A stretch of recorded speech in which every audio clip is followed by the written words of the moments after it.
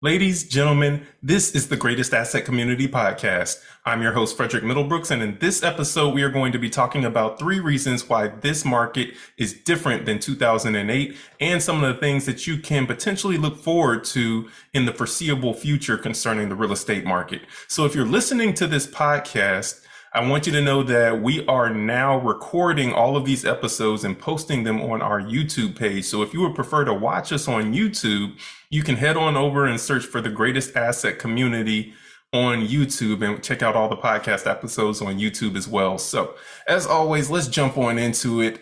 With the first reason that we have, there is an inventory shortage that we currently have going on right now. There are a lot more people that need homes than what we have available on the market. And you see part of that being reflected in the increase in housing prices because there's been a lot of increase because there's a huge demand in economics 101, supply and demand. When supply is low and demand is high, you do have an increase in prices, or prices tend to remain elevated. And so we have a huge demand right now for people that need homes. And I want to show a little bit of that to you in this chart that I will share my screen for. If you're listening, I'll talk through it so you can still follow along with what it is that I'm saying. So we have, as you can see, in the orange, annual home completions, and in the blue, we've got household growth. So this covers a 20-year period from 2002 all the way up through 2022. We're still in 2023 right now, so we don't have the completed numbers for that yet, but we're still tracking along with what we see at the end of 2022. And so as you can see, all the way back in the early 2000s, there were a lot more completions for homes that were being built, and the number of homes that were being built were surpassing the number of household formations, or the amount of families that were being formed that needed homes. And so because of that, you see that we have these increases, or rather a excess in the number of homes that we had. And that was fine. And that kept continuing to grow. Household formations were growing. And you see that the number of homes that were being built were growing as well. And then we get to 2006, where we have a couple of things that happened that created the Great Recession. But one of those things is that we have a huge drop off in the number of household formations, meaning a huge decrease in the number of people that were needing homes. And also in that same year, home builders built more homes than they had ever built before. So we have this huge supply. Now demand drops off completely. And you combine that with some things that were happening in the mortgage industry and stuff like that, and it creates this Great Recession that we end up in 2008, where now, as you can see, we start the trickle down effect, where now 2007, builders are building fewer. 2008, same thing. 2009, it goes down all the way until we get around 2011, 2012, where now we're building at a lower level. And once we get to about 2015, where now we have more household formations than what builders are building.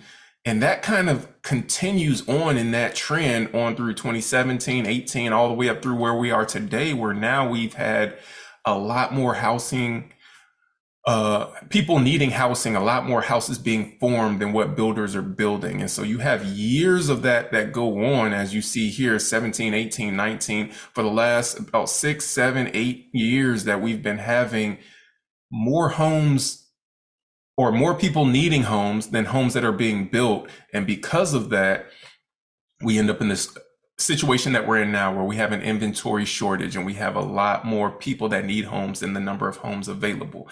And this is a situation that's going to last for years. Experts predict that we will be in an inventory shortage for, at best, 3 to 4 years if we continue building at a steady pace. We are just that far behind in terms of the number of homes that we need to have on the market to support the demand. Now, you'll see some people that say, oh, well, prices should be coming down because inventory is picking up, and they're looking at the last 12 months of inventory. So we look over to the last 12 months of inventory and you're like, yeah, well, you know what? Inventory was low at the end of last year, beginning of this year, but it has been picking up as we get to April, May, June, July.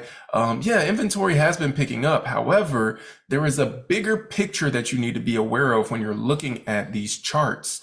And one of those bigger pictures is that this is something that happens every year, as you can see in this chart.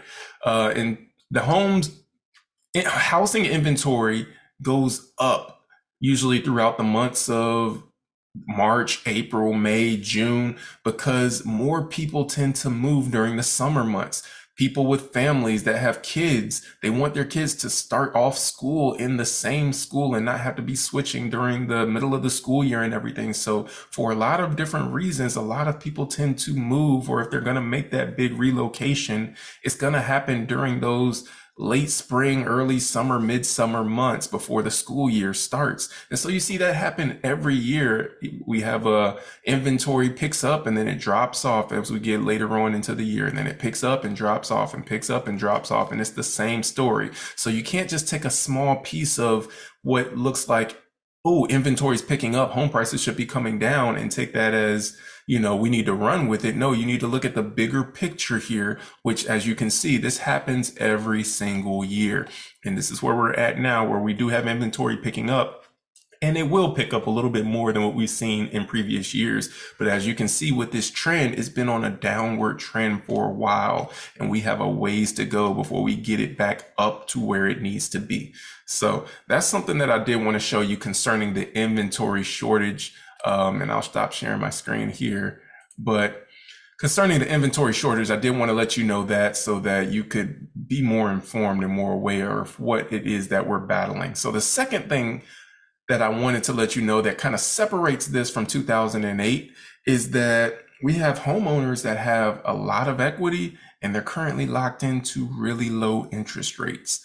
And so when we're looking back at 2008, home prices got cut. Some of them got cut in half. Some of them got cut by more than half.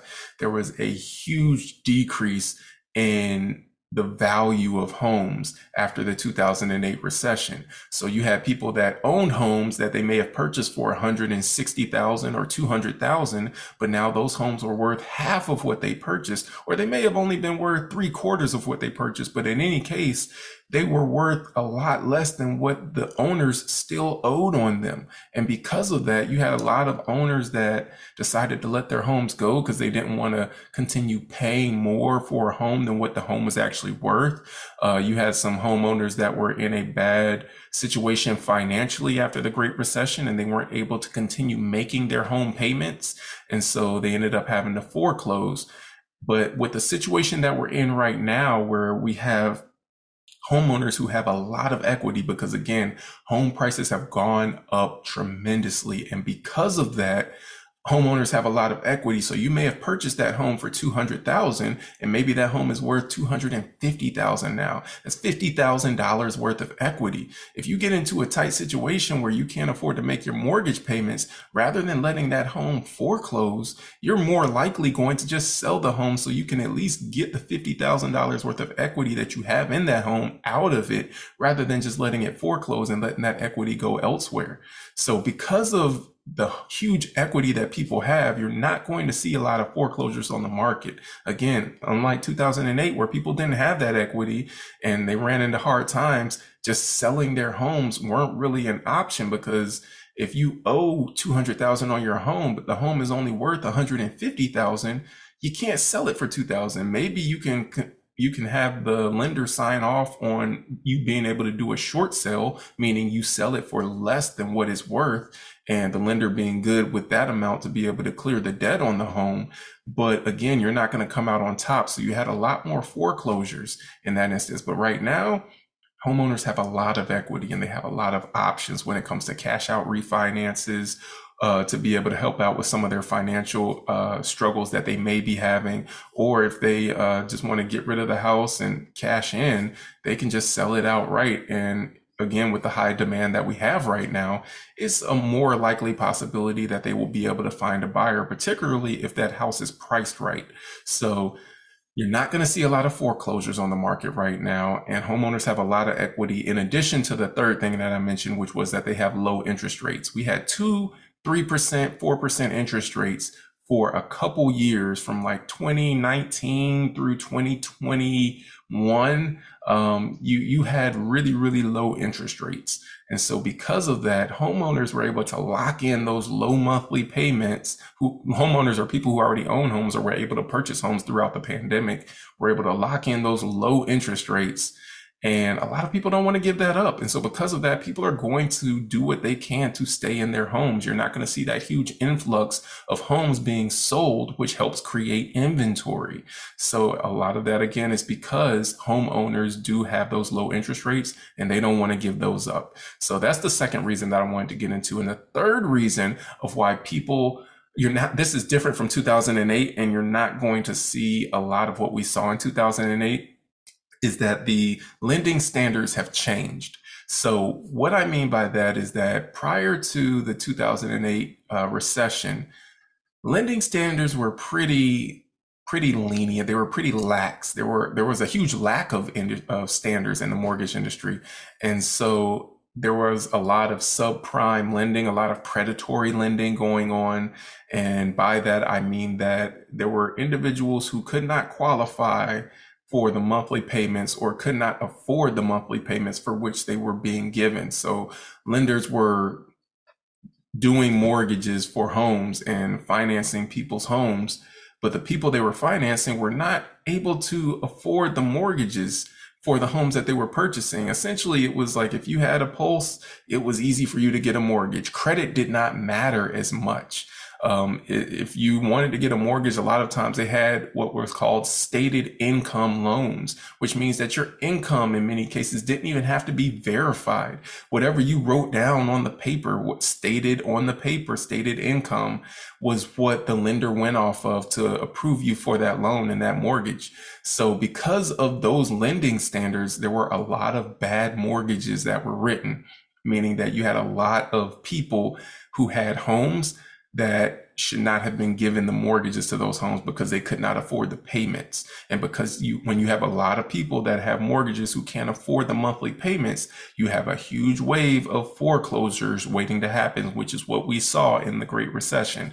And so this is a different time frame because after the Great Recession, there were a lot of federal and state regulations that were put in place to prevent another Great Recession from happening. Lending standards became a lot more tighter.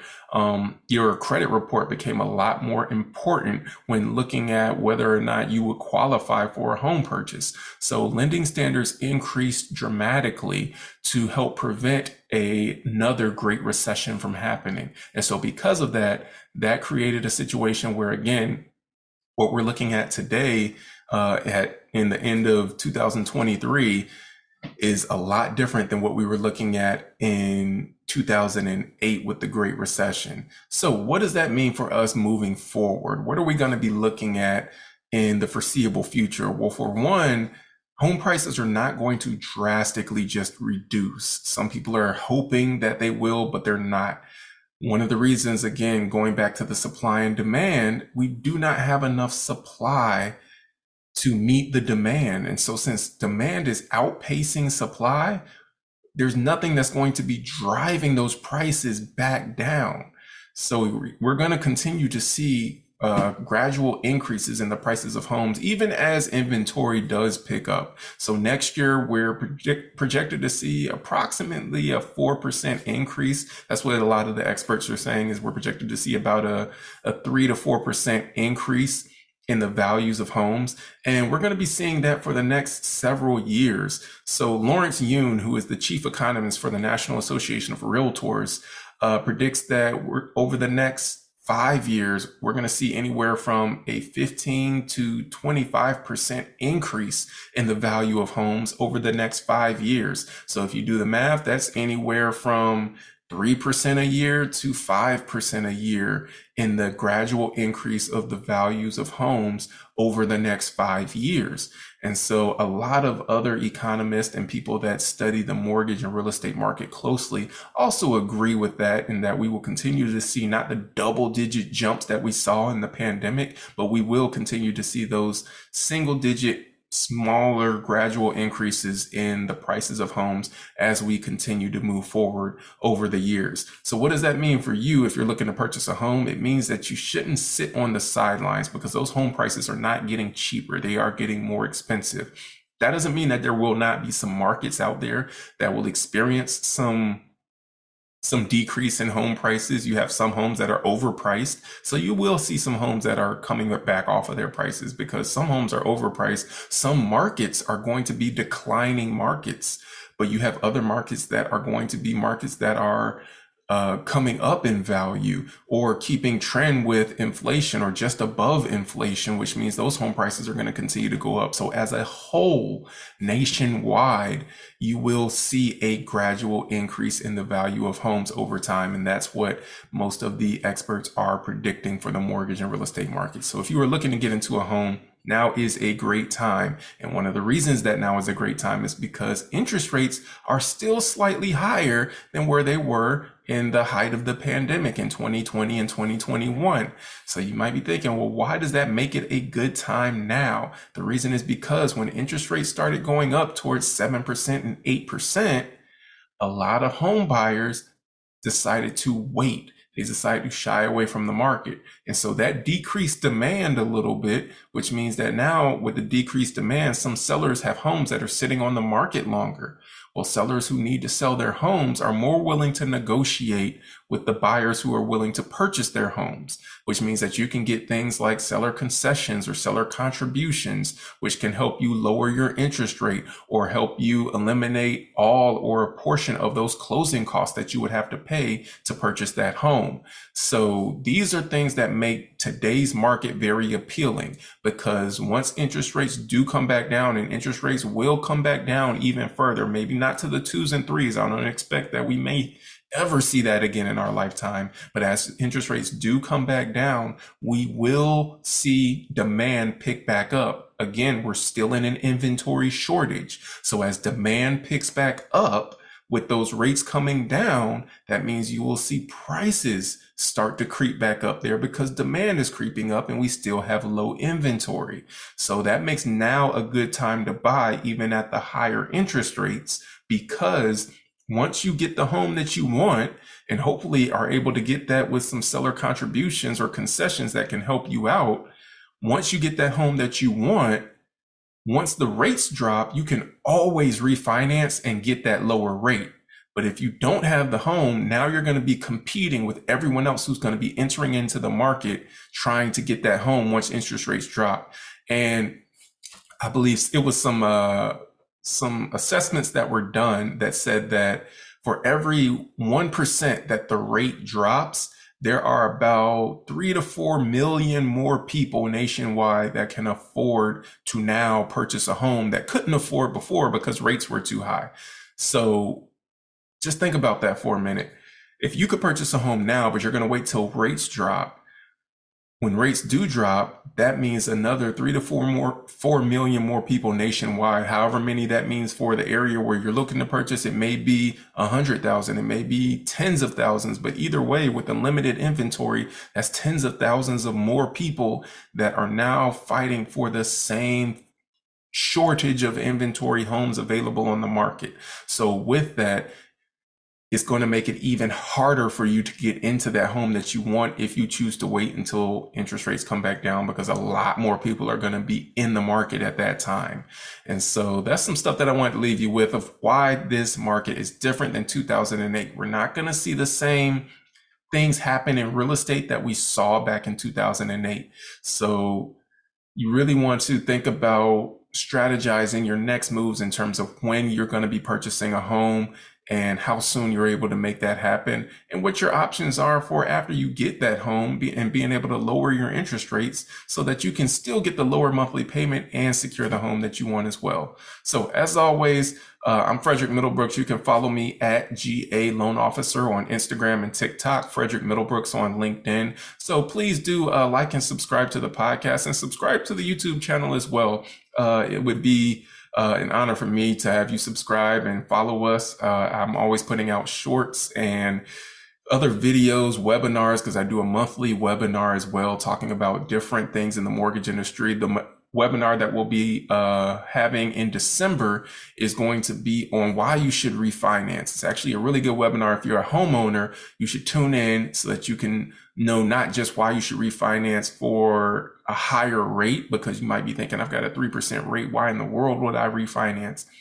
You're going to want to tune in, because we're not just talking about an interest rate for a home. We're talking about your total monthly debt. We're looking at your car note, everything else that you have that we could pay off, credit cards and other things that you might have that are at a much higher interest rate than what your house currently is at, and some of the things that we could do to help you in being able to lower your total monthly debt by refinancing and taking advantage of all of that equity that you were able to build over the course of the pandemic. So it's going to be a really good one in December if you're a homeowner. But even if you're not a homeowner, it's still going to be good for you to tune in, because you will be a homeowner one day. And you will be in the situation where you do have a lot of equity in your home. And this will let you know some of the things that you can do with that equity to help put yourself ahead, especially in the market that we're in right now, where inflation has had a lot of people running up credit card bills and a lot of people increasing their debt and decreasing savings. There are a lot of things that you're really going to want to know when it comes to refinancing, and tuning into the webinar next month in December is really going to help paint the picture for what can be a really good road for you moving forward. So as always, thank you for listening and tuning in. Please like and subscribe. And I look forward to seeing you in the next episode. Take care.